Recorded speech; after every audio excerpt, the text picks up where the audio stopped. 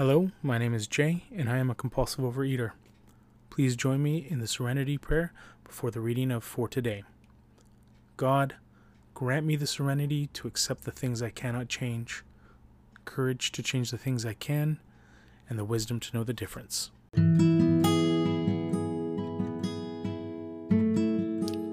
December 25th. The only gift is a portion of thyself. Ralph Waldo Emerson.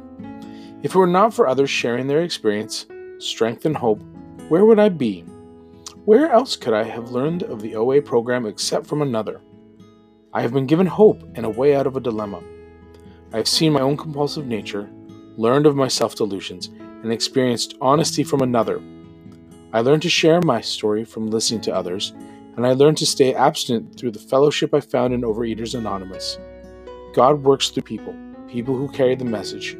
Am I willing to give of myself as those who gave to me?